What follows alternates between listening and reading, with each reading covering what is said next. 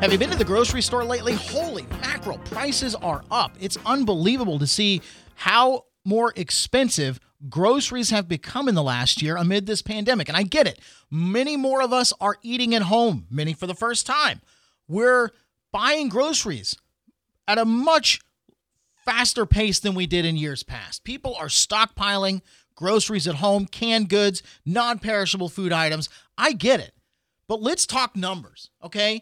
Since October of last year, a dozen eggs, the price of a dozen eggs, has gone up 23 cents to $2.46. Let's talk about chicken. 16 cents a pound. The price has increased just from October to May of this year. Same thing with bacon. $5.23. Let's talk this. Since January of 2020, the price of a pound of bacon, national average here, has gone from $4.72 in January of 2020 to $5.11 last month. Ground beef gone from $5.02 a pound to $5.26 a pound. Bread now up to $2.66 a loaf, 22 cents a loaf more than it was just 6 or 8 months ago. And I get it. It's frustrating. We're all trying to get along and feed our families. And when you see these significant price increases, it's hard to not be cynical. I mean, it feels like we're just getting jammed at every turn. But as you know by now, Not in the Mood is about much more than just me ranting. I also want to inform you. So let's get a better understanding of what goes into the price of groceries. So our expert for this week is Leslie Sarrazin. She is the president and CEO of FMI, which is a grocery kind of an industry group here. So let's start off asking her. They did a new study. It's called U.S. Grocery Shopper Trends, where they identified some of the ways the pandemic has changed how we buy groceries, not just the costs that we pay, but actually how we purchase these groceries. So let's start off by asking Leslie about the research. Well, we found several things that are interesting. First of all, I think the pandemic fundamentally changed consumer shopping habits. And there were sort of three big ways that those shopping habits changed. First of all, because I think we've developed a much deeper and closer relationship with our kitchens, we're shopping in groceries more than we had previously because we couldn't eat out. So we're really eating at home more. In fact, 58% of us are eating more at home, and 49% of us are cooking and prepping our own meals. So that's a big jump. That's a big change for us in this country. We've also learned new ways to shop. We're doing more stock-up trips to the grocery store. So we go and we buy more things at the same time. We may not go as frequently, but our shops are bigger when we go. And, of course, we're also doing much more shopping online. We've developed these new online shopping skills that I think have been very important to how we operate and how we live in our homes and with our families. And we know that online shopping is up to about 64% now as compared to about 50% previously. So those are big things. And then the third area is really in how we view our own health and well-being. We're much more focused on that than we have been previously, not only in how we shop for ourselves, but also how we shop for our families and making sure we're buying things that are nutritious and bring to them the kinds of things they need to live healthy lives.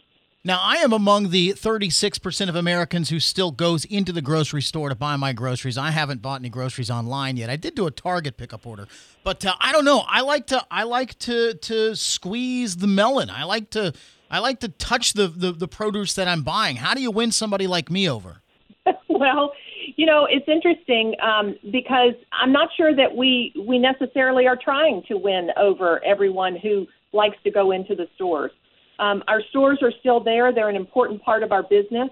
And even those who do shop online, many, if not most of them, also go into the grocery store. So while you may be in a bit of a minority in not having done online grocery shopping much at all, certainly you're not in a minority of people who will be going into the stores because most people are doing both. And I think that we'll continue to do that going forward. Let's talk about the cost of groceries. That's kind of the thing that gets everybody's attention when they do go into the grocery stores, just how much more expensive everything is than it was, say, a year ago. Why are we seeing these across-the-board increases in grocery prices? You know, the big change in grocery prices is really related to things that are sort of out of control of the grocer, him or herself. First of all, we see that the increases in the cost of production of food products and the processing of food products has been fairly dramatic. That, of course, comes into how the ultimate consumer sees the prices on the shelf.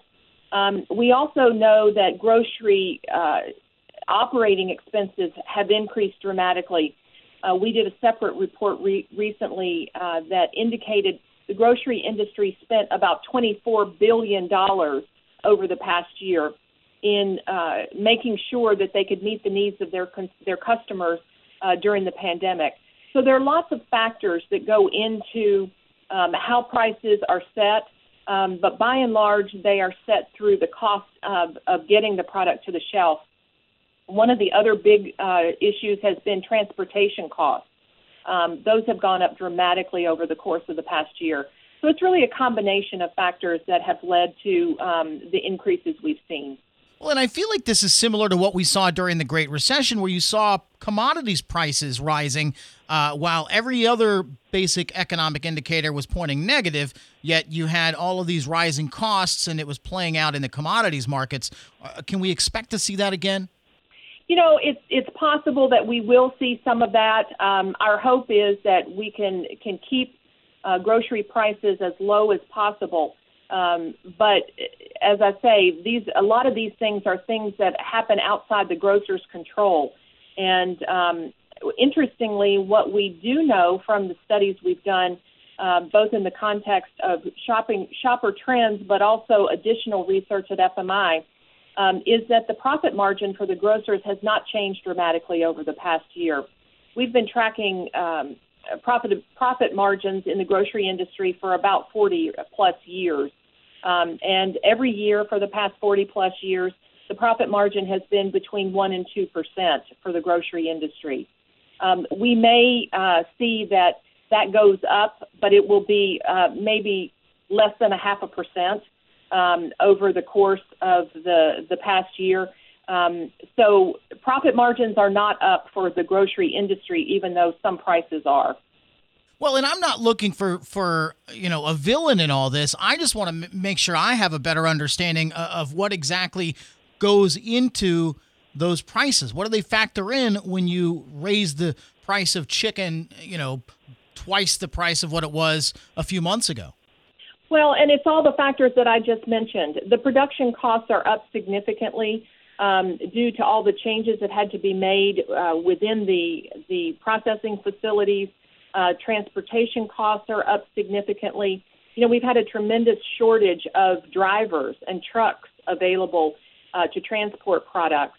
And then, of course, we've been through periods where the cost of fuel has skyrocketed.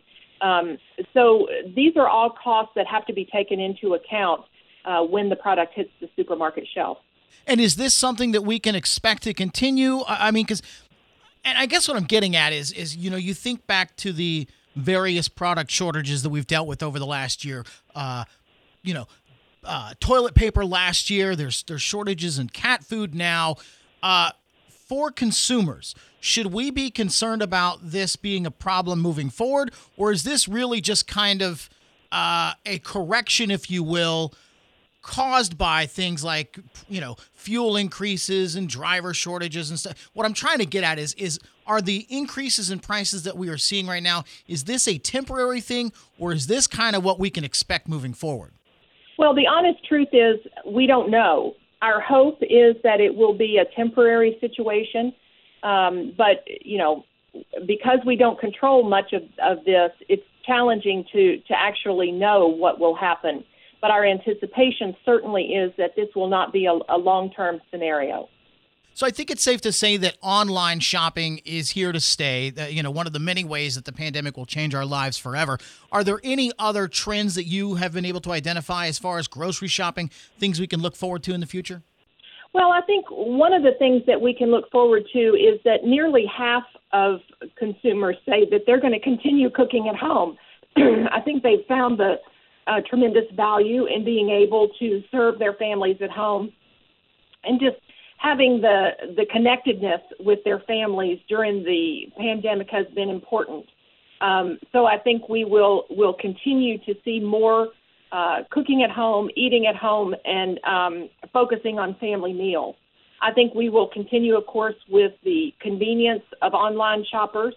They enjoy it. They look forward to it, even though many of them will also return to shopping in the stores. And then, of course, this emphasis on health and well-being is something that I think will be with us for a while, too. If you think about it, it's kind of hard to put a negative spin on the idea of families gathering more frequently around the dinner table, cooking together, sharing that experience together. I mean, for all the bad things that have come about as a result of this pandemic, it's hard to argue against families spending more time together. I agree with you completely. And, there are a lot of studies that have been done on the social benefits of family meals. We know that our children do better in school when they have frequent family meals at home. We know that they are less likely to be tempted by some of the social ills, like illegal drugs and alcohol that many are exposed to. And I think there's something about that sitting together at the table and talking about our day with each other that makes everyone more comfortable and more connected. And that's an important part of who we are as Americans. There certainly is plenty to be upset about with how the pandemic has changed our lives. And I want to thank Leslie Sarrazin, President and CEO from FMI, for joining us on Not in the Mood this week. I appreciate her educating us on what goes into the price of groceries. But I want to know how the pandemic has changed your grocery shopping habits. Are you shopping online more? Are you buying more food when you go out to shop? Shoot me an email and let me know. Daryl.Moody@cmg.com. Also, if you are not following the Not in the Mood with Daryl Moody podcast, wherever you are listening, you should be. As you know, I do post multiple episodes in a week. Sometimes I'll take a week off because I can't find a guest to cover the topic that I want to discuss. So you really should be subscribed to the podcast so you'll be the first to know when the new episodes come out. So that is our show for this week. We will join you next week on Not in the Mood.